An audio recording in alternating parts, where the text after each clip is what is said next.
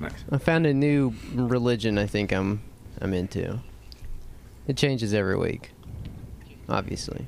Yeah. I love it. Is it a cult? I'm waiting for you to join a cult. I'm pretty excited for that to come. Nah, Did you go with Baha'i? What is Baha'i? That sounds familiar. I don't know. I've been trying to figure out what they've been about for years. I don't know. I usually see them in towns that have a lot of people that probably shop at co-ops and stuff. I think I've seen one in Atlanta. A Baha'i church. Huh. I have to do my research. Just stick that in the pen for next week. Yeah, okay. Who are you this week? This week it's the Abecedarians. Have you ever heard of them? The Abecedarians. I like that No. word. They were... It sounds like I qualify, though.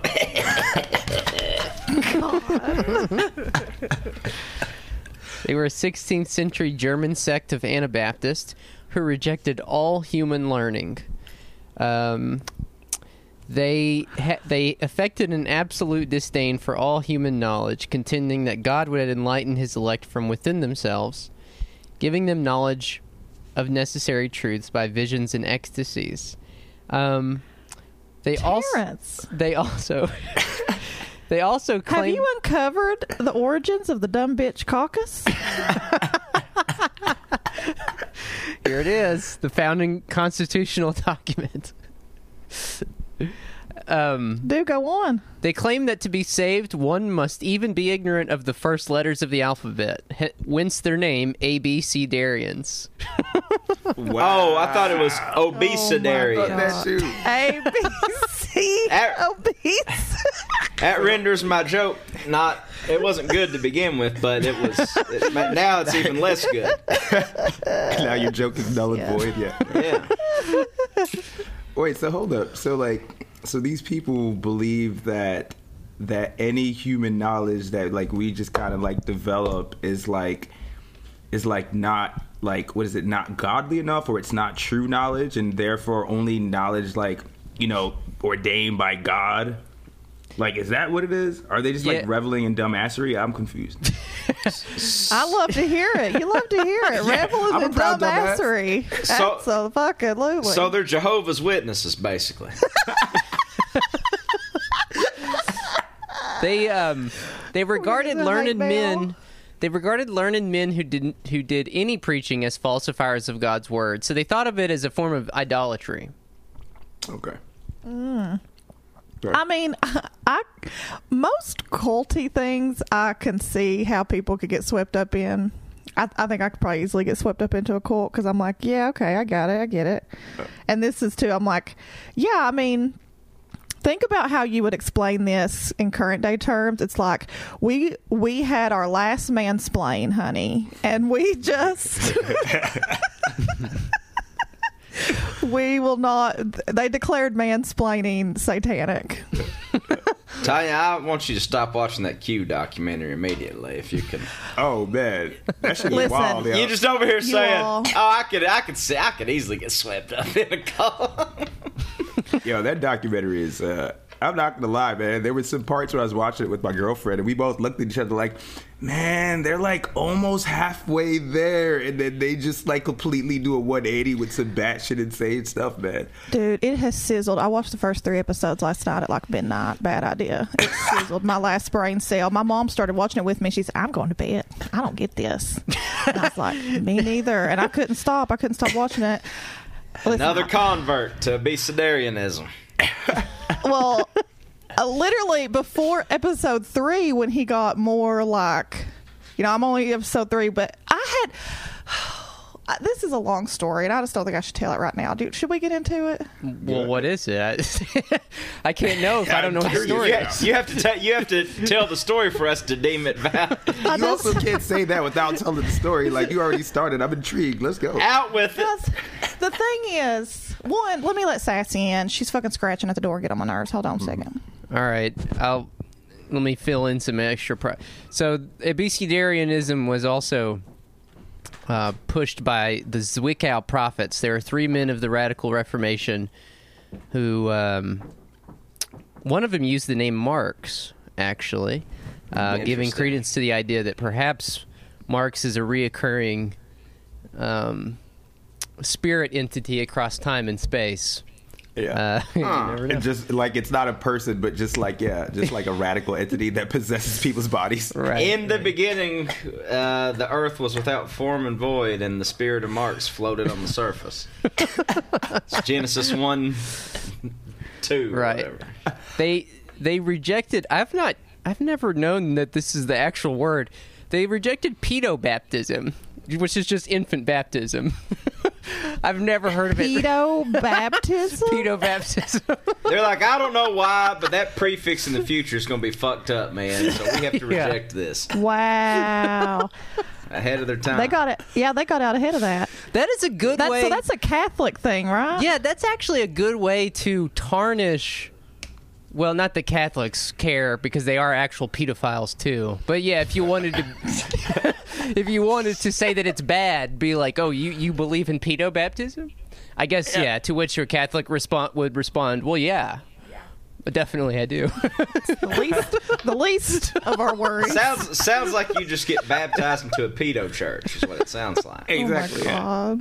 Oh God. Man. You become a member and they just sprinkle you. Well, anyways, this Zwickau prophets. So, what was your story going to be, Tanya? Well, this is another area where I cautiously wade into admitting how completely fucking dumb I am. So, this was a good intro talking about the origins of my now religion, Terrence. I'm joining your church Okay, of yeah. dumbassery. It asks nothing of you, and in fact, it asks that It you demands it. It asks you to be nothing, literally, to be an empty void, like literally. I'm already there. Want bro. to go to heaven? You have to be a shell, actually. I'm so close. I qualify. Oh yeah. I mean, I'm sure that Tom and Terrence remember me asking questions that revealed how ignorant I was about the QAnon shit, and because I remembered I heard them talk about TrueAnon before I'd heard the words QAnon, and then someone was like telling me about Pizzagate, like in person. A friend was telling me about Pizzagate. This is maybe like a fucking year ago, like not that long It's ago. funny because that word seems like a relic at this point. I know, and I just heard it like a year ago, and I was like, "Whoa, that's fucking crazy!" And they were like, "Yeah, QAnon," and I, in my head, was like, "But Tom and Terrence like that. They listen to that." You guys, because Terrence, you remember me asking you this? I was like, "Listen, I need to ask you something." Right. So you thought me and Terrence were members of a pedo cabal A year ago, they're yes. against for a the year pedo ago. cabal. And then Yeah, against it. Against I it. thought you all were QAnon Right. a year Instead ago of fans for a of TrueAnon. second. because we listen. Yeah. Yes, okay. Yeah, because I thought the two were the same. And Terrence, do you remember me asking you about this? I do, yes. it's like Tanya just like sits there. I was like, hey, I need to talk to you about something. I literally was like, hey, I think I have some wires crossed and I need to ask you some questions. With implications About- of whether we can continue doing this show together. I was like, I have to ask you something about Haitian babies. Oh God. You guys, I'm not well. I'm just not. The times, they are not good. So, anywho, now reflecting back on how Terrence cleared that up quickly, obviously, and I was like, oh, yeah, right. That makes sense. And there have been, like, tidbits, like the Epstein stuff, where more things came to light, and I was like, oh, my God, what the fuck, blah, blah, blah. And I was getting into the Epstein shit for a minute, you remember? Right. But I just found out last night from the Q Doc that Q's was just a person posting on. Here's what I don't understand. We have spent half our lives now trying to get people to care about mass incarceration, climate change, literally putting all the info out in the world we can. 10 titties, ass, everything we can think to draw in the audience. And what? one- Did I miss titties against mass incarceration? She's talking Titties about against mass When's that been incarceration. going on? That's my whole Patreon. Listen. It's a very useful And tactic. I mean, I'm just saying, like, you know what I'm saying? I see what you're saying. And- Yeah. We've And you're telling me that one guy, one dildo, one keyboard warrior is putting out like literal cereal box level like Carmen Sandiego style Right. fucking code on the shittiest website I have ever seen. Anonymously, just out into the void, words, collections of words that mean nothing, and somehow millions of people are like, I mean, super into it. like drawn in like moths to a flame Right. to decode this Carmen Sandiego fucking bit script, whatever this fucking is. you think it's one person though, or you think? Because I was thinking, me and my girl Who were talking about it. I cares? think yeah, it doesn't matter. But if it's Who just like, fucking cares? it's fucking true. It doesn't matter anyway. Because even if it's a small group of people, they're putting out like this.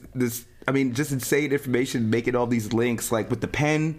You know, like taking a picture of this pen, and that's apparently the pen that Trump uses to sign Right. documents and shit like that, and all these like seemingly like unrelated like things, and it's just like, yo, how are you drawing like you know what I'm saying, like a map of this? You know what I mean? That- Based on random shit. It's so insane. That could be the appeal. There's nothing to decode about titties or asses. They're just titties and asses. That's true. And It's so not complicated. It's not enough. complicated enough. Climate change is not complicated enough. Well, I mean, here's the thing, though. People have been believing kooky shit since time immemorial. I mean, when I was a kid, everybody... My aunt to this day, and I love my Aunt Brenda. She's a wonderful woman. But my Aunt Brenda to this day will not buy Procter & Gamble products, not because of any sort of, like, imperative to, like, you know, vote with your dollars type thing, but because it was believed in the 90s that they... donated money to the Church of Satan because they were a sponsor of Days of Our Lives, and they had an arc where one of the characters, Marlena, got possessed by the devil. right. And they had that moon and sun logo. Yeah, I mean, it's probably even Discontinue. before the 90s. I think that probably existed even before that, but that was like, Yeah. that kind of like confirmed everybody's suspicions that they were donating money to the Church of Satan. Yeah. Well, like I just it seems like don't the whole know, you QAnon all. thing is just like a kind of like a launching off of like just something that set in motion with the moral panic of like the 80s and the 90s of people thinking that like, you know, there was like this satanic church that was like, you know, eating children and, you know, shit like that. And I mean, essentially like what the QAnon folks believe in, except they're like Democrats, and they're not entirely not wrong. I mean, it's not just the Democrats. It's like There's all some of the ruling shades there, class, man. yeah. I think there's... I now that you say that, Tanya, it kind of makes me wonder that part of the appeal is this sort of idea that you are also involved in uncovering the cabal. Like, there is a sort of grassroots... Oh, everybody wants to be a little fucking PI. yeah, exactly. And also...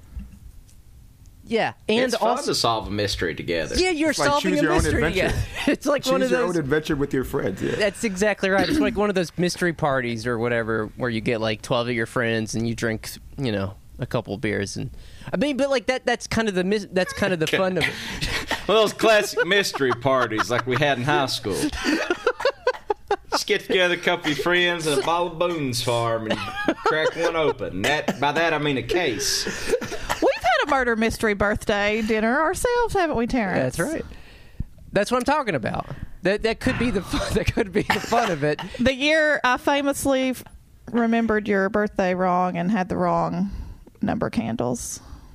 Ty, I'm going to be 100% honest with you. You're not real good at birthdays. It's not that I don't appreciate the effort. It's just I don't appreciate cleaning up glitter 4 years later. And I'm sure Terrence doesn't appreciate being 37. Well, to be honest, I don't hold grudges against anybody, so I've totally forgotten already. I've never held a grudge in my life. Not me. Okay. I swear to God, if you go before me, I'm glitter in your fucking grave. I wish you would. I'll take a glitter bomb right now. I know, it doesn't do nothing to you. You'd appreciate it. I love glitter. Swimming that shit. I love Dude, that is an interesting. That's an interesting kind of dichotomy, though, Tanya. That you bring up. It's why is this so much more compelling and resonant than actual problems. Yeah, resonant like, with people than the actual problems. I mean, like, because this that are just like in their face. I mean, even then, have you all watched the doc? I've not watched it yet. No. Any of it? Yeah. And maybe this has all come out on True and On podcast. Hell, I don't know. I never did listen to it. That's the problem. Herein lies the problem. Empty. This is empty. There's nothing up here. A.B. Sedarius, yeah. A.B. Yep, Sedarius. that's right. April 8th, 2021, and we're talking about QAnon. In fact, we're still talking about Pizzagate, technically. Jesus. Yeah. I don't know. This was how different my brains were working last night. I mean, one, I was like, there's just no way y'all are telling me 1 million people have been sucked into this weirdo, this nothing. Listen, and it's a church, Tanya, okay? You have to be ecumenical, if nothing else. Anyway, by halfway through the second episode, my brain was so sizzled, I was like, Code Monkey could get it. Wait, you mean the Code Monkey? COVID monkey. Isn't his name the shaman? Are you talking about the shaman, the Q shaman? Nah, she's talking about the Code Monkey. From, oh boy, was it who owns 8chan? 8chan? He owns 8chan. Is he sexy? I don't know, but No one in that film documentary is attractive at all whatsoever. Like, I'm not hated, but they just I know. No. Okay. And then he tries to get them to go to a soap thing in Japan. That's like, oh God, you all. Anyway, let's bring this back and put a bow on it because I know nobody wants to talk about it anymore, even though I'm just catching up as usual. But it was, 8chan is covered with like awful, nasty shit. It was, it's just, I don't even know. I've never been on 8chan, but I know 4chan, and it's just worse than that, right? Yeah. Just like that, but it worse. just gets worse. The next one's 16chan, 32chan. They just get more and more right wing. 32chan. And they started asking all of these like big QTuber people in this doc, all the people who have all these, millions of watchers on YouTube, where they're just talking about Q fucking code drops or whatever, and they're like, have you ever been on 8chan? And all of them are like, no, I don't go on there. None of them have ever been on 8chan. Uh-huh. Yeah. They actually just see these from other websites where they post Q stuff. Right. Like, it's all like fifth hand by that point. And the guy's like, he asked this woman who has this huge following, and he's like, well, do you know that they have like Child there's porn a lot on of there. yeah, there's like that, child porn, and she's like, no, there's not. Yeah. He's like, no, yeah, there is. And she's like, I've never heard that. Yeah. It makes me wonder if it's got to be like several different intersecting phenomena, right? It's like our powerlessness as political subjects, like our inability to actually influence the political process, and then the awareness that something is vaguely wrong, that there are powerful people out there doing bad things. And then, that gets sublimated back into our own powerlessness in the face of corporate control, climate change, etc. And then it's like a series of sort of dialectical processes. And I guess it's also partially fueled by the fact that politics is now entertainment, but it can't be grassroots anymore. There's no membership in parties or anything like that. And so it allows them a sort of ability to participate in it with their friends. It's probably kind of fun in the sense that it's kind of fun to be freaked out and scared when you read about like mysterious stuff like Epstein or whatever. or unsolved mysteries in general. I mean, that is a huge genre, true crime, unsolved mysteries and stuff. And the fact that the reason why is it's a mystery, and there's something about mysteries that are very compelling to people. But then add in the extra added ingredient of like either non-existent or sublimated class consciousness. That's really, I think, the big thing there. It's like everybody knows that they're powerless and unable to change anything, but their ability to pinpoint on the map where they're powerless isn't necessarily their position in the class structure as like working class or whatever. It's just kind of this vague, sea of there's elite powerful people and then there's the rest of the people. You know what I'm saying? There's not like a sophisticated like blueprint of the class structure of American society. It's just like us and them. But I don't know. I mean, like, I don't even, because there's probably a lot of different people in the QAnon orbit. There's probably rich people. There's probably poor people. There's probably working class, professional class people. It is Big Tent. I will say, you can say what you want about QAnon. It's Big Tent. That's right. Well, but now that we're in episode 3, I feel like they're foreshadowing that it's going to come out that Q has been like a troll the whole time. Well, is that what's going to happen? Are we all going to? He's been like silent for a long time, right? Like I think he like went silent like over a year after ago. the election. The storm's coming, though. Yeah, right. Don't forget that. But it's like I think, Q. They thought it did. For a brief moment, they had the Marxist idea that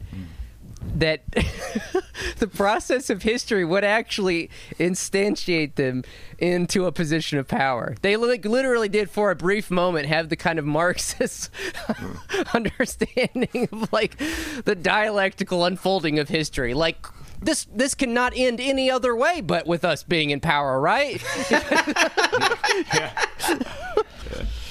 I was thinking about when you were, they bring this up in the documentary, the history of it, but like 4chan comes from like these Japanese like image boards that were popular like in the 80s.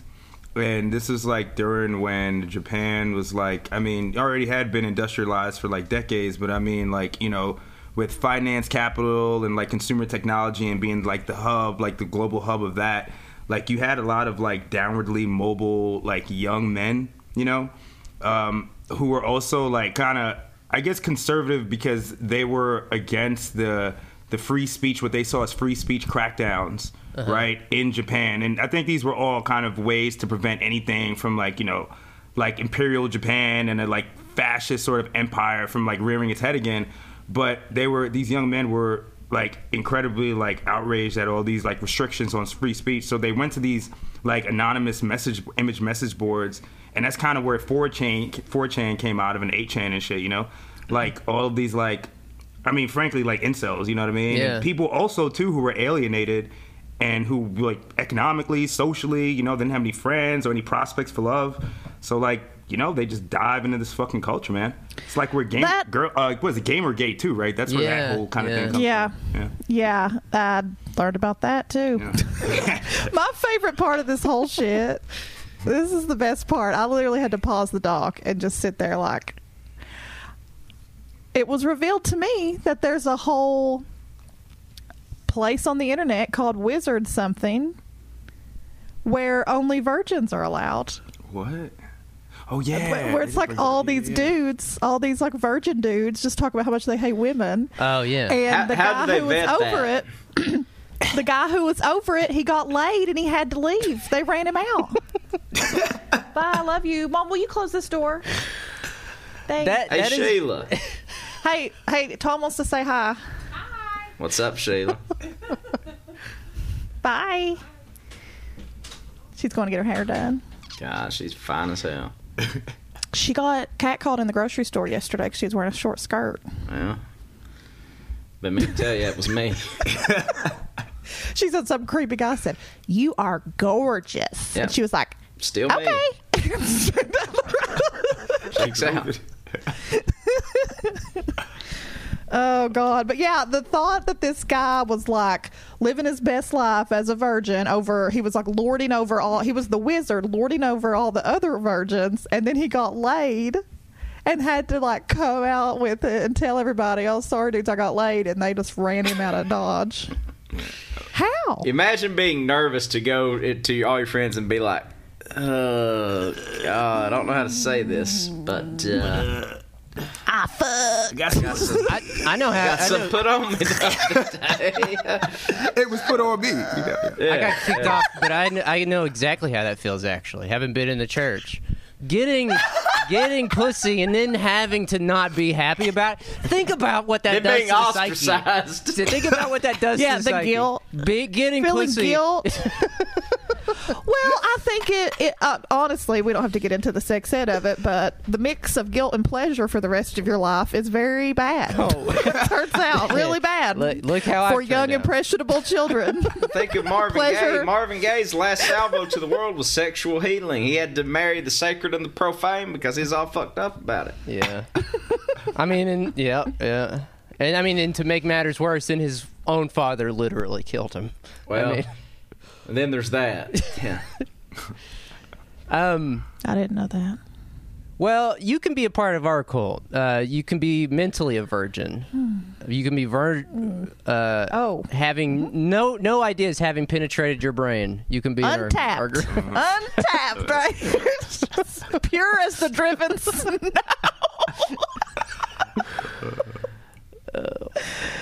Oh God, yeah. I don't know if I should finish the doc. Y'all think I should? Yeah, I think you it's should finish it. sizzling my You brain. maybe should, but maybe just sit out a few days, you know? Yeah, you can't. You got to Okay. take it in like doses. Like Yeah. I watched like This 2 episodes. morning I of one sat night. down and I was like, I should just keep watching it. And then I was like, no, don't do it. Yeah.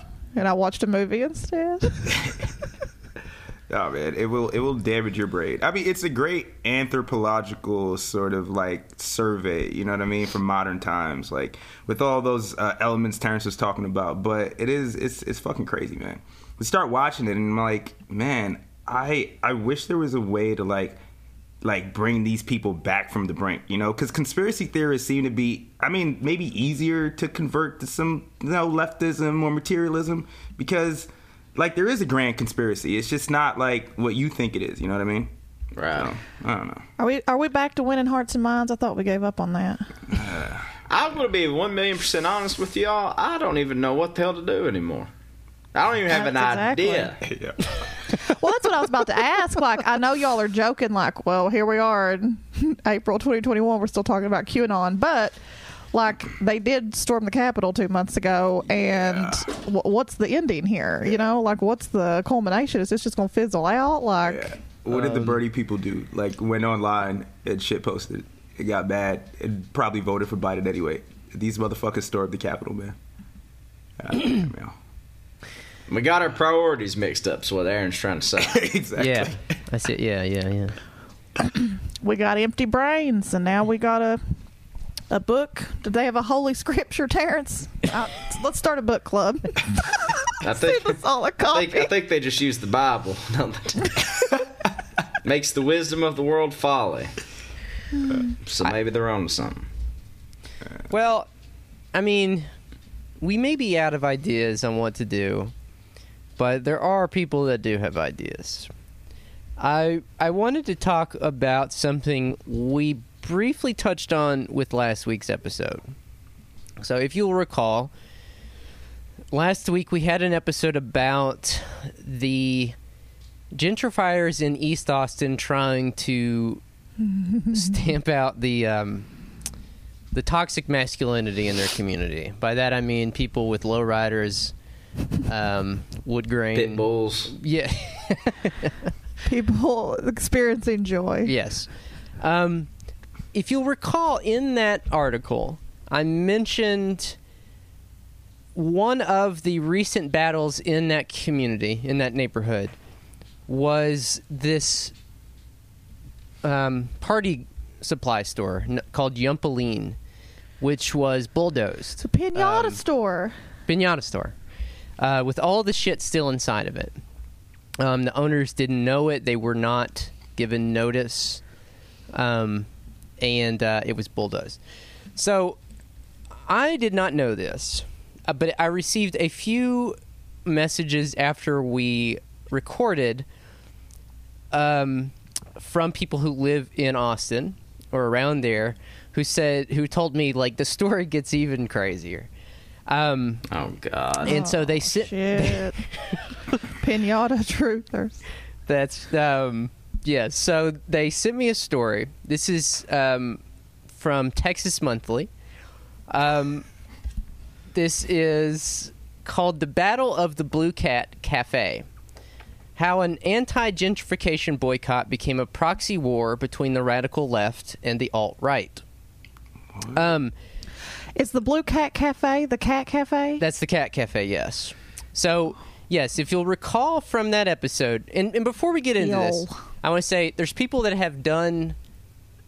I think the podcast Seeking Derangements did an episode about this. I believe it's been talked about before, but I wanted to talk about it because it kind of reminded me of some things that have happened to us living here in Whitesburg. Kind of why I thought the movie 3 Billboards Outside Hibbing, Missouri, whatever, wasn't a terrible movie, because we're still taking heat for that. There are moments. I've not seen it. There are moments in American life when larger issues that spread across the geography, the spatial geography, and also the political geography of America make sense. But once they get crammed into the round hole of American life at the micro level, they become very weird, and kind of like that emoji that like has the weird, goofy face. Things just get very strange. And so it kind of reminded me of this thing that had happened a few years ago, and I know we've talked about it on the show before, but this thing that happened a few years ago in our small town where a resident put a Black Lives Matter sign in their window, and all manner of chaos ensued. The black police chief went on a Facebook tirade against it. A queer employee of a local grocery store defaced it with an All Lives Matter thing on it. Like, every part of it was so wacky and bizarre. Oh, the characters, Jesus. Yeah, it became a proxy for these larger things that had happened in the national life. And as I was reading this story, those kind of themes resurfaced. In the sense that, like, we enter into political spaces with these ideas of how to change things, but then once they play out on the terrain, the shifting terrain of gentrification or local politics or community politics, they just become increasingly bizarre and you're unable to make any sense of them, of what's going on. Can I say something real quick? I feel like while all that was going on, that whole skirmish, and if you remember, Terrence, that happened the night Christopher Dorner, the shooting in Dallas. Yep. That's what made it crazy. That's what the shooting in Dallas is why it all popped I remember off. me and Terrence walking back from doing our radio show that night, looking up and seeing the Black Lives Matter side, and just knowing that that was like a harbinger of things to come. Yeah. And the thing is, the BLM sign went up, she went to bed, and then the shooting happened. Right. And then there was news cameras outside from the local news affiliate with the fucking... I mean, this story that I'm about to read isn't a one-for-one in the characters and stuff, but it is kind of reminiscent in the sense that, like I said, once these things that make sense from the national macro level get then crammed into the space of the micro level, then they just kind of boil over into things that are bizarre and nonsensical. Well, one other thing I wanted to say about that real quick before you start is I think during that whole sort of time, it was the first documented case I ever heard of somebody using the phrase, as a insert my identity. Like, I saw Ty say, as the black police chief, I think it's funny. Nobody consulted me about this. As a queer member of this community, I find it funny that, you know what I mean? Like, that sort of like setup. Yeah, it was. I'm blanking on who put All Lives Matter on there. Who the fuck was that? I'm not going to dox them on the show. No, we ain't. But well, you can just text Terrence, me later. Terrence, before you start, I was thinking, were you talking about the sign going up, man, and like how these like it's like I guess the only example I can think of is like it's like the sign is like some sort of like magical like relic from another dimension, right? That just drops in, right, to like everyday people's lives. Yeah. And it has so many contradictions bundled in it that we haven't resolved. Yes. As not even a society, but within our communities. And the minute it's in this like, you know, this space, like our realm, it causes just chaos, man. It just fucks immediate everything chaos. up. Yes. Yeah. That is exactly. Destabilizes everything. Yeah. That is exactly correct. And often, if you'll notice, these happen in spaces that are. When we covered this last week, Tom used the analogy of colonization. And I'd never really thought of gentrification that way. Maybe, you know, you can sort of, you know, make fun of me for that or whatever. But I'd never really thought of it that way. But that's pretty much what gentrification is. Yeah. But we are in a scenario now where the old forms of capital are encroaching, like you know, gentrification are encroaching, or I'm sorry, the new forms of capital, like gentrification, are encroaching on old political forms and communities and identities, and that's kind of what happened with that thing we highlighted last week, and with what this is. Like, and that's what produces that weirdness, I guess, is what you're saying, Aaron. It's like something drops in, and it I don't know, it's got so many contradictions that it just boils over into something like nonsensical and incoherent. So let's open up on the Cat Cafe itself. On a recent Friday afternoon, the Blue Cat Cafe in East Austin hummed pleasantly with activity. Patrons lounged on couches or sat pecking away at their MacBooks as half a dozen cats roamed freely over and around them. Sounds horrible. A server went from table to table with an iPad, taking orders for whimsically named vegan dishes like alley cat tacos and barbecue brisket. Oh my god! What? I hate this place already. What the fuck? I know. Like, I like 1 cat, 2 cats, okay. 3's a fucking crowd. You're right, Zero Todd. cats. Brisket? I'd see what they were going for there. Scat. But it's got the word scat in it. Come on. Apart from the cats and the feline-themed decor, the cafe seemed like just another shabby chic hipster hangout. Anyone willing to pay a $5 kitty cover could come inside, order a coffee, and play with the adoptable cats. The cozy atmosphere made it easy to forget that the cafe is ground zero for an intense public debate over gentrification, a flashpoint for long-standing tensions between the majority Hispanic neighborhood and wealthier, wider developers. It's a conflict that has now expanded beyond the neighborhood. And then we get into the part that we talked about last week. This real estate company, F&F Real Estate Ventures, bulldozed the Pinata Supply Store. They did not give the owners notice, and this caused an uproar, right? When we talked about that. So, like, the owners of the store were renting the space. The owner of the space sold it, and it got bulldozed before any communication made it to anyone. No. That's what happened? No, they, or maybe that is the case. It's not clear in this. That's a great question, Tom. It's not clear in this. It says F&F Real Estate Ventures bulldozed the Pinata store. Jumpoline's owners arrived that morning to find the store flattened. I don't think so. I think they literally bought the property that was on and then kicked them out. Because they had sent eviction notices to the Lejarazus who own the store after assorted lease violations. And so no, they were renting off of them, and they kicked them out. Because the real estate owners were trying to, turn this spot into basically a parking lot for a couple of other stores, one of which was the Cat Cafe. So then, local people were outraged. They protested, and then they settled. The owners of the store settled with the property places or whatever. Enter Rebecca Gray. Rebecca Gray was in the market. She dreamed of opening. What the fuck does that mean? She was in the wanting market to gentrify? Yeah, she was wanting to fill one of these places that the real estate venture company had set up.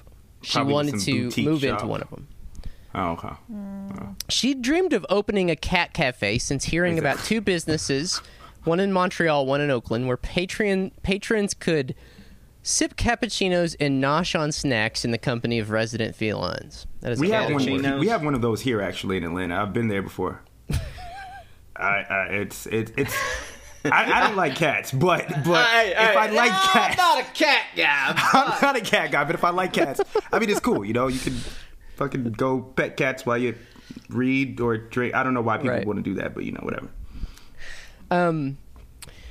So she quit her job, started her cafe, the Blue Cat Cafe, raised $62,000 with a Kickstarter crowdfunding campaign, and went into business with her business partner, Jacques Casimir. Within 48 hours of visiting the property in July 2015, they handed over the deposit and signed a 5-year lease. The front of the lot where Yumpaline once stood would become cafe parking. Just how much Gray knew about the neighborhood's antipathy to her new landlord depends on whom you ask. Gray says she knew... Just, by the way, I need to, interject here. It is so funny how just oblivious this person was to all Yeah. of this. You know what I'm saying? Yeah, Like- you would have started business here. You should Yeah. probably know shit. You know.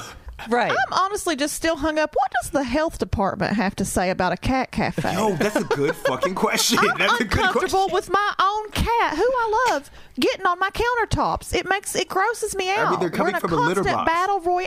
Yeah, she's put her shit ass paws Yes, on my yes, fucking Tanya, yes. counter, and I'm like, I eat here, bitch. Yes, Excuse me. What does the health department have to say about this shit? Well, the one in Atlanta, there was a divider. There was it was like a glass, it was a glass room, or whatever, where you could go. It was separated from the general cafe area. So if you don't want to be with the cats, like I did it with It's a cat. It's a deprivation tank you go into with the cats. It's an isolation chamber, yeah. God. Okay, I'm sorry. I'm going to try to keep up here, Terrence. Jacques Casanova, continue. So, anyways, yes, the cafe celebrated its grand opening on October 17, 2015. The first patrons to arrive, many of them Kickstarter donors, were greeted by a line of protesters from the community carrying signs. Signs that read, "Hey hipster, don't be a pussy, pet your cat, sip your tea on the jumps of Jumpaline." The community, it seemed, was making good on its promise to boycott, and they wanted everyone to know it. When 2 months later the owners of Yumpaline reached an undisclosed settlement with F&F, Gray breathed a sigh of relief. The protesters, she thought, would now leave her alone. But neighborhood activists remained determined to carry on the boycott. Several of them, including veteran East Austin organizer Bertha Delgado, formed a group, Defend Our Hoods, or Defiende el Barrio. In February 2016, Defend Our Hoods launched a Facebook page that would be moderated by Chris Ledesma, a young Chicano activist. The group used social media to organize increasingly vitriolic protests outside the cat cafe. More than once, employees called the police to keep demonstrators off the property. Video from July 2016 shows a gathering of sign-carrying protesters lining the sidewalk, and they're chanting, "To all you white people, you look really fucking comfortable right now because you've got a small army of pigs to protect you. How does it feel to need an army of pigs to get you out of the fucking neighborhood? Get out." God damn. So things are escalating. You know, like that. I cannot get the visual out of my head of people with signs in front of this cat cafe and cats in the window just like It gets even more ridiculous, Tanya. It So, anyways, Buckle up. things are escalating. it's always in any campaign, as we know, it's always a process to figure out your main target. Yeah. And I just coming to the conclusion that our main target is a cat cafe. You do a community power map. Yeah, we're you're doing mapping all power this- mapping. It's like, okay, yeah, we're gonna get these fucking feline people. And the central of this gentrification colonization effort is a literal cat box. Yes. It is like, it makes you beg the question that you ask in every organizing effort, and that is, how are we losing to these people? Exactly. Exactly. Truly. Well, that question will be more complicated here in a second. Oh, good. And perhaps for that reason, you could put this segment. I kind of wanted to put it under getting the goods, but I wasn't sure who actually got the goods in this situation. So There are no goods. It's unclear. There are no goods. It's unclear if there were any goods to get. There were goods, and they were bulldogs. They were pinatas. Yes. That's the only good thing in this whole story. So, anyways, yes, the portrait is gradual escalation. You've got Defend Our Hoods organizing outside the cafe regularly. You've got patrons kind of like, well, whatever. They Stuck want in their the cats and they want their coffee. You've got employees there also feeling like, I'm just trying to go to work here, man. You know, let me go to work. It's and then the owner, Rebecca Gray or whatever, is, you know, also unsure and apprehensive, and it's giving her a lot of stress. On the morning of October 21st, 2016, a few days after the cafe's one-year anniversary, Gray arrived at work to find the lock superglued shut and "fuck you gentrified scum" spray-painted in red on one of the exterior walls. Good one. Later that day, about a dozen protesters from Defend Our Hoods arrived, many wearing red bandanas to hide their faces. Diane Ontiveros, who lives next door to the Blue Cat Cafe, witnessed a confrontation between Gray and the demonstrators. They were trying to walk her off her property so they could get a hold of her, but I ran over and pulled her by her hand back this way, she says. One gentleman told me that I would pay for that, and I think this is where I get off the bus with Defend Our Hoods. The 57-year-old Ontiveros says she found a dead cat in her front yard the following day. Fuck. They must have escalated tactics. I think they must have... Somebody got too drunk. They got too drunk talking about how mad they were about the hood. And they went gremlins on the fucking cat. No good.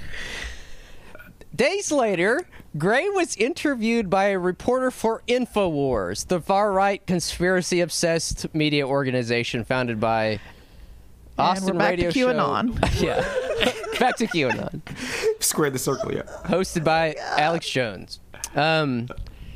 Thanks to the resulting story, the Blue Cat Cafe suddenly became a cause celeb for the alt-right. Donations from around the world began pouring into... Oh, my God. Donations from around the world began pouring into the cafe's GoFundMe page. I hope these protesters die a slow, horrible death, one donor who had chipped in $500 wrote. Those violent thugs are disgusting, racist, vile human beings. Those violent They Cat want Cafe. people... They're wishing death on people over a cat cafe. Cat cafe, yeah. I tell you what they're doing. They're preying on somebody's downfall. That's right. Yeah, in defense of a cat cafe. Violent Also, though, thugs are disgusting, know- racist, vile human beings. I want to know if this Gray person, if this woman, if her politics are even like remotely aligned with like these people who are now like sending donations so her business can stay like afloat amidst like, you know, the protests. That is an excellent question, Aaron, because it seems to me from reading the story that she didn't actually really know what InfoWars was. They saw the story, InfoWars saw the story, and they saw it as a manifestation of the culture war. You know what I'm saying? So then they wanted to interview her. By interviewing her, they then pulled her. I don't really have any sympathy for this person because she's like a small business owner or whatever, but it is funny that they pulled her into the nexus of this sort of cultural battle, and then it became a larger culture war issue. So yes, I don't think she really knew what this. She's an people AB were. Sedarian. That's what she sounds You're like. right. She just knows nothing at all. Terrence, you're so right. This is just like a snowball. It's Yes. just like a snowball going downhill headed for hell. That's In exactly the wise right. words of our Lord. The Okie from a Stokey. So the GoFundMe campaign then raised over $15,000. Grace says she didn't know what InfoWars was when she granted the interview. She says not all the donations were from Alex Jones's supporters.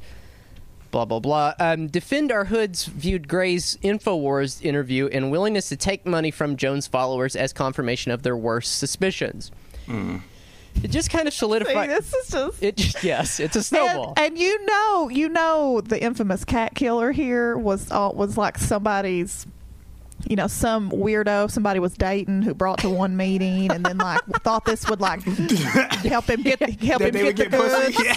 Yeah, he was going to get the goods through like leaving this dead cat in a yard, Right. and I'm sure they spent I'm sure Protect the Hood or whatever they were called spent months trying to be like that. We're not with that guy. Yeah. We didn't do that. Trying to like separate themselves from the cat death. Like, Right. The intricacies of this are probably so bananas. Right. Like I said, We've all been there. it got trying to be like, yeah. I don't know her. It got sucked into the wormhole of the culture war thing, and there was no underlying like class solidarity or whatever. I mean, I guess looking at this and based on my own lessons I've learned from organizing or whatever, like maybe a more expedient path would have been to try to organize them themselves or with the workers at the Cat Cafe to come to some sort of larger political vision here or whatever. I don't know. I've what's done is done. You can't play Monday morning quarterback on this, and I don't even We also don't have all the details. yeah, and I don't even live there, and et cetera. Anyways, yeah, they Defender Hoods viewed her interview with InfoWars and willingness to take their money as confirmation of their worst suspicions. Around the time of the vandalism, Bertha Delgado began to distance herself from Defender Hoods. They were cursing, shouting out bad names. That's not the type of protesting that I was ever used to, and I've been protesting all my life. They were ripping signs off of neighbors' property, kicking things. That was unacceptable. The people that Chris Ledesma started to bring around the group were not people who were from the neighborhood, and that started to scare me. Then she got kicked out of the group. So as you can see, the two sides of this are getting pushed further and further in opposite directions. Like, in the sense that the original founder of the Defender Hoods group, like me, thought the cat killing was just a step too far. I had to get out. Enter in Rebecca's brother, Paul, an Austin security guard and Iraq War veteran who was curious he was curious about the protest at his sister's cafe. Over lunch with their mother, Rebecca mentioned that the protesters could get out of hand, and Paul offered to come by, observe, and asked him to clear the property if need be. She accepted. He's in security. He's gone to war, she says, describing her thought process. He knows how to manage crowds. It's a fucking cat cafe. What the fuck is he? My bad, Terrence. Come on. That's just insane, yo. Yeah, that shows you how diseased her thinking is. Yeah. Like, and I get it, with these, they killed this cat and, she's scared, but, like, you're bringing in, like, a combat, like, veteran. What's he gonna do? Like, bring, like, an AR-15 or, an M16 with him to fucking, exactly. Yeah, exactly. That's exactly what he's going to do. Fucking Christ, yo. He was part of the famous Cat Cafe storming of Fallujah in 2004. It is kind of fucked up. What if it would have been really sinister if, that part on Blowback where they talk about, like, the troops that would go round up all the cats and kill them that belong to the relief people? He could have been part of them, man. Maybe they just got somebody with some experience. Right. Yeah. Shit. In June 2017, Defender Hoods learned that Comedy Central was planning to film the pilot episode of a new show called Power Couple at the Blue Cat Cafe and announced a demonstration to disrupt the shoot. But when the protesters showed up at the cafe, they learned that the shoot had been called off. Instead, they were confronted by Paul, who is the Iraq War veteran and brother, and three of his friends. A video shows a tense standoff between the four men, one brandishing a baton, and a group of protesters in bandanas and balaclavas. Did I say that right? Balaclava? I never know how to say that word. Balaclava. It's unclear who struck the first blow, but in the ensuing melee, one of Paul's friends was hit in the head and began bleeding. Police officers called to the scene, used a stun gun to subdue a protester, etc. So we've got an all-out street brawl at this point. An absolute over melee. cats and pinatas, bitch. Soon after the clash, Defender Hoods found an interview Paul had given to the alt-right podcast Exodus Americanus a week before the incident. Identifying himself as a far-right militant, Paul described how his sister, a, quote, sweet, beautiful, young white lady, had been menaced by Mexicans and communists. They hate her simply because she's white. Who among us, This is, I think, perhaps the best sentence in the whole thing. They hate her simply because she's white, he told the host, before inviting listeners to come to Austin to help defend the Cat Cafe. Man, they went out. They put it. They've like just. They put the bat signal up. Anybody that's pro cat needs to be in Austin stat. Right. Pro cat, pro white. Get down here. You If just you like can't. white cats, even better. Yeah. You can't get her. All white cats. Oh my god damn. You really. We couldn't have made this up Oh, I know. in any universe. And that's what reminded me of the thing that happened here too, Tanya. It's like you can't Yeah. make this shit up. And it's like you said, Aaron, you No. drop it into the real world of daily social relations, and it sets off some sort of like entropic implosion or something. It's like, what the fuck?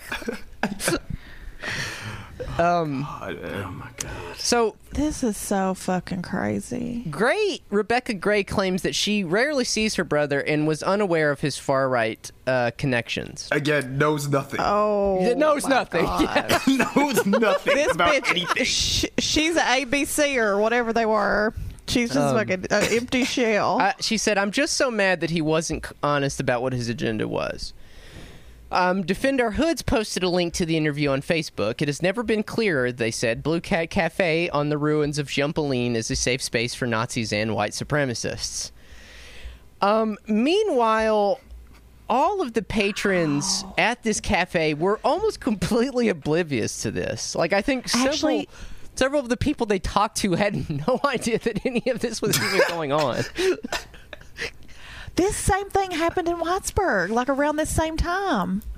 Remember, like somebody showed up with something on their jacket or vest or something, and then it's all over town that Summit City is just a Nazi sympathizer. Yeah, about it did. Yeah, that's The right. same shit popped off, dude. This is fucking nuts. It was. Yeah, and then it it's was like, some like dude. Everyone's a Nazi. What it in was. town. What it was some dude had a Confederate flag tattooed on his forehead.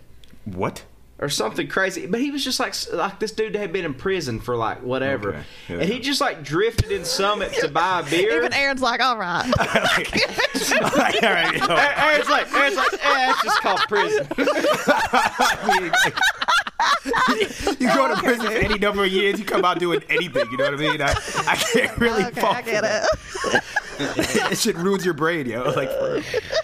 He walks into Summit City to buy a beer, and because somebody served him a beer, then the tell was that Summit City supports Nazis. It was a or safe whatever. space. Yeah, dude, it's just...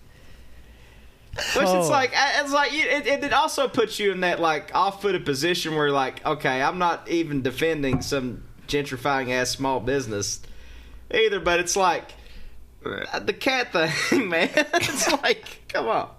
Well, it's so I don't know. So Defender Hoods, the spokesperson said, if somebody crosses the picket line, they are accountable. Talking about like people who I guess work there and patronize the place, and it's like, Who this would isn't a go to picket this line. cat cafe at this point? Yeah, it's not a labor strike. This isn't a picket line necessarily. It's just a boycott of them, which it has its own purposes, but. I mean, at a boutique like place, like this story is really interesting to me because when I used to canvass for the Housing Justice League down here in Atlanta, and we were organizing around the Beltline, which is like this ring around Atlanta that's supposed to include green space, some form of public transit in the future, they said, and like affordable, some percentage of affordable housing, but mostly it's just been like used by developers, retail to like build all these like, you know, bars and boutique shops and like, you know, luxury like, you know, housing and shit. And like this woman, Rebecca Gray, reminds me of like the gentrifiers that, because we've talked to like, you know, people who live in the community forever, mostly black and brown, but sometimes you knock on a door and it's somebody who moved there like, you know, like within the last like year or something like that, you know? Yeah. And these people are completely like oblivious, like they're the perfect like vanguard Right. for something like this. Yeah. Because they do not know anything. Like they might have Right. Black Lives Matter signs and love is love and all that shit, but you start talking to them and telling them about like, you know, the demographics of the neighborhood and the history, you know, and the racial history too, and they don't know shit. They're like, oh my Yeah. God, are you serious? I'm like, yo, you fucking wanted to move here. How did you not look this shit up? I just bought a cheap house. Exactly. Oh, well, I Dude, heard, that you know, is- the you are property value's exactly- going to go up. I heard it's an up and coming neighborhood. Exactly. Yeah. There are two things here. because it's like, and they're kind of opposite, so it's hard to. Okay, one,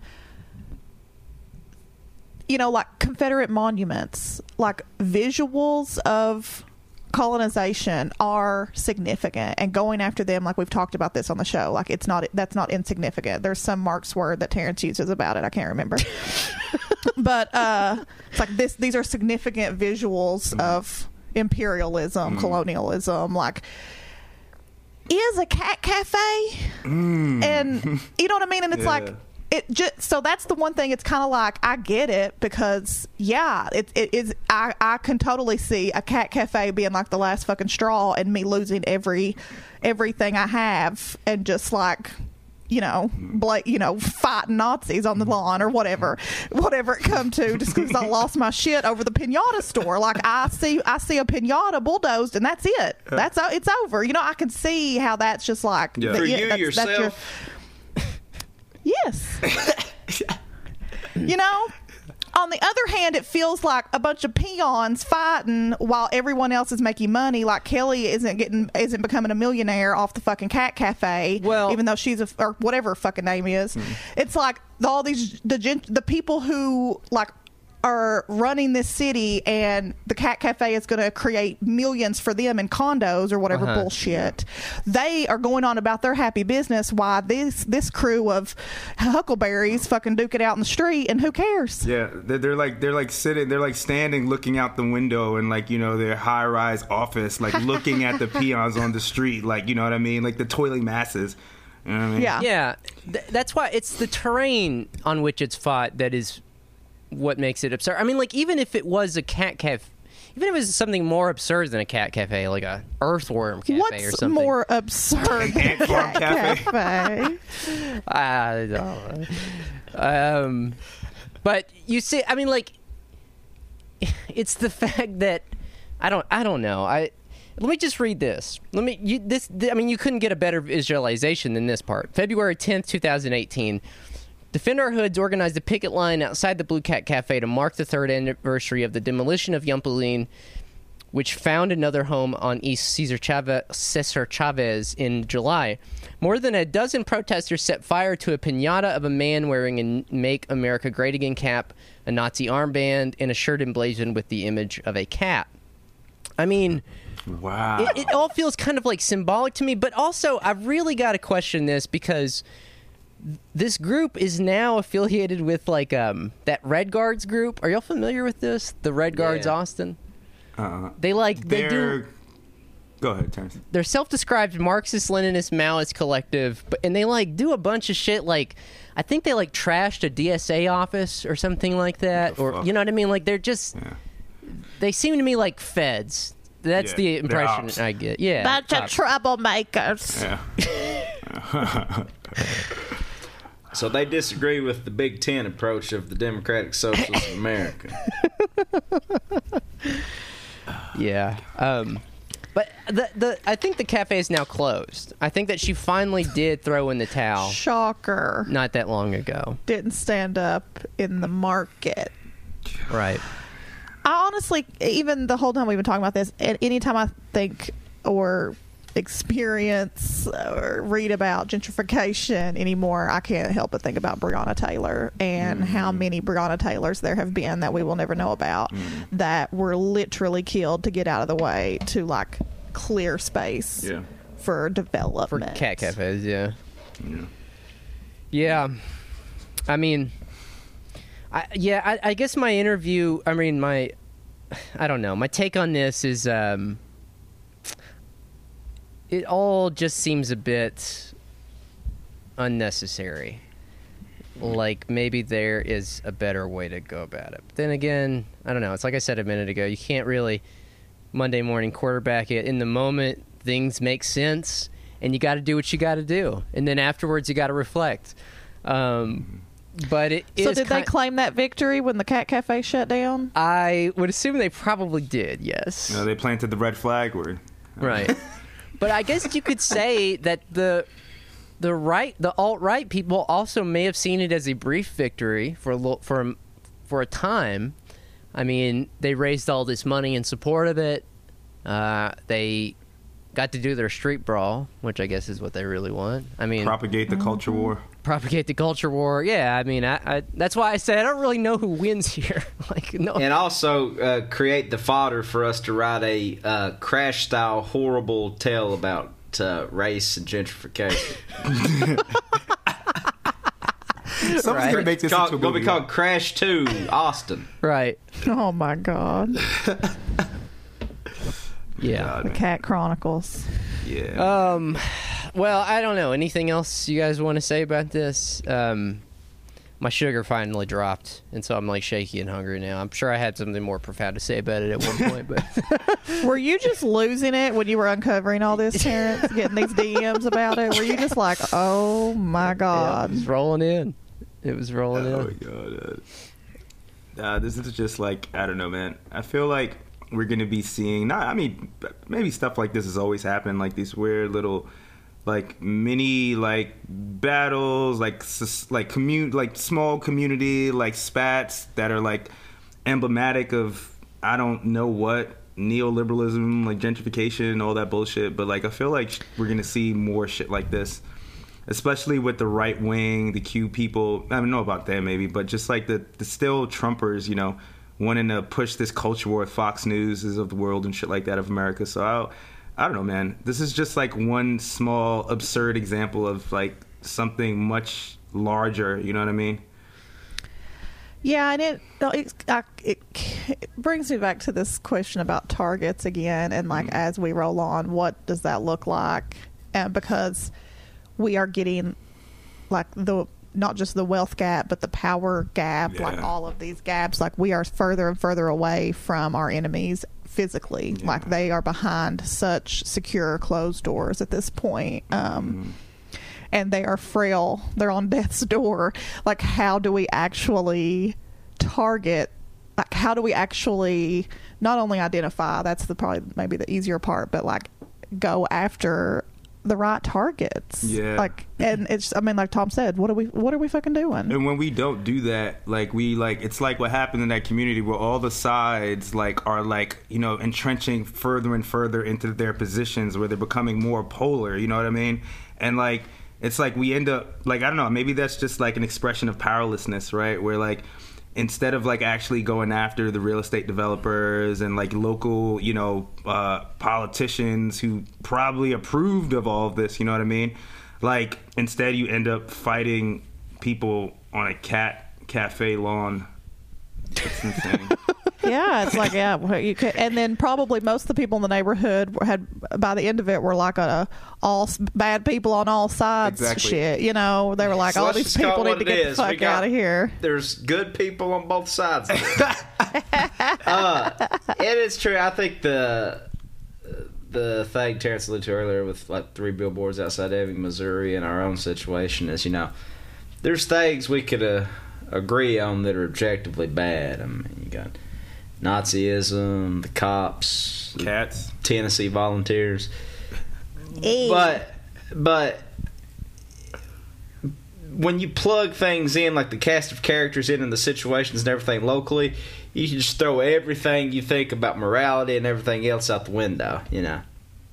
So, Pierce Terrence had heard enough. The sugar dropped too low. His sugar had bottomed out and he had heard enough. Take this on E now.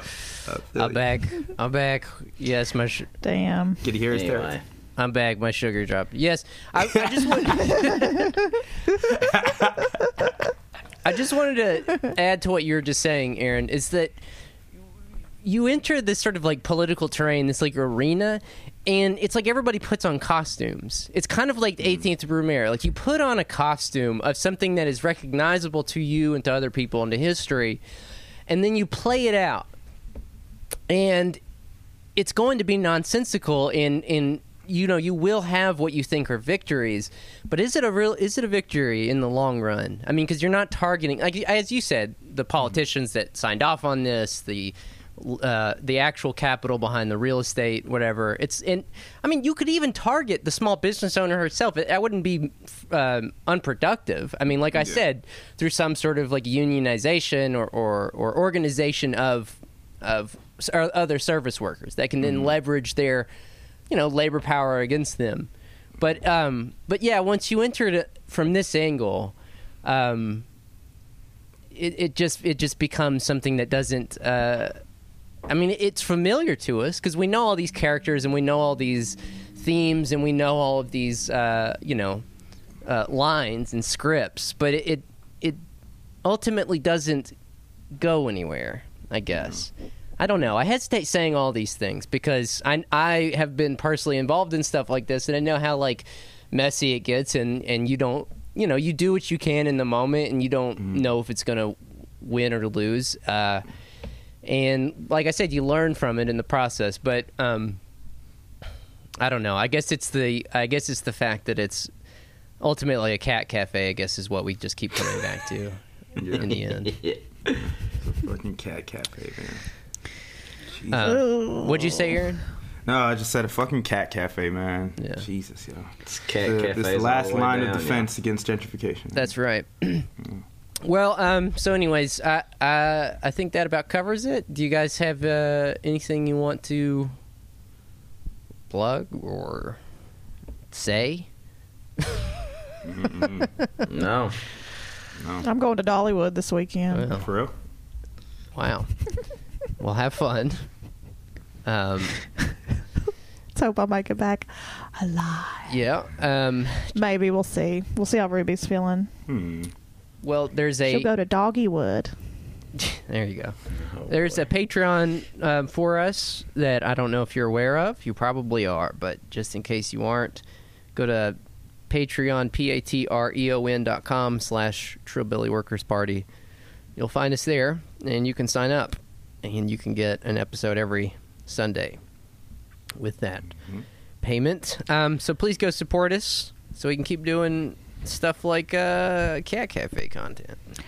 Maybe by Sunday, Aaron and I will have finished the Q-Doc. Yeah, the Q-Doc, yeah. We can pick up where we left off. I'll try to get through it tonight. Then tomorrow. See if Code Monkey can still get it at the end. Oh, God. damn it. All those people that What a horrible. freak. They're horrible people. There's no redeeming characters. Nah, there is that one guy. It's the one guy who finally got pussy and he came around and was escaped like, it all. oh, like he fell in love and got some ass and came around and was like, oh, this shit's horrible. Yeah, he's like, this all sucks. I got a wife now. Bye. Hell yeah. I dig it. Oh, all right. Well, on that note, we'll see you later. Bye-bye. Bye. Bye.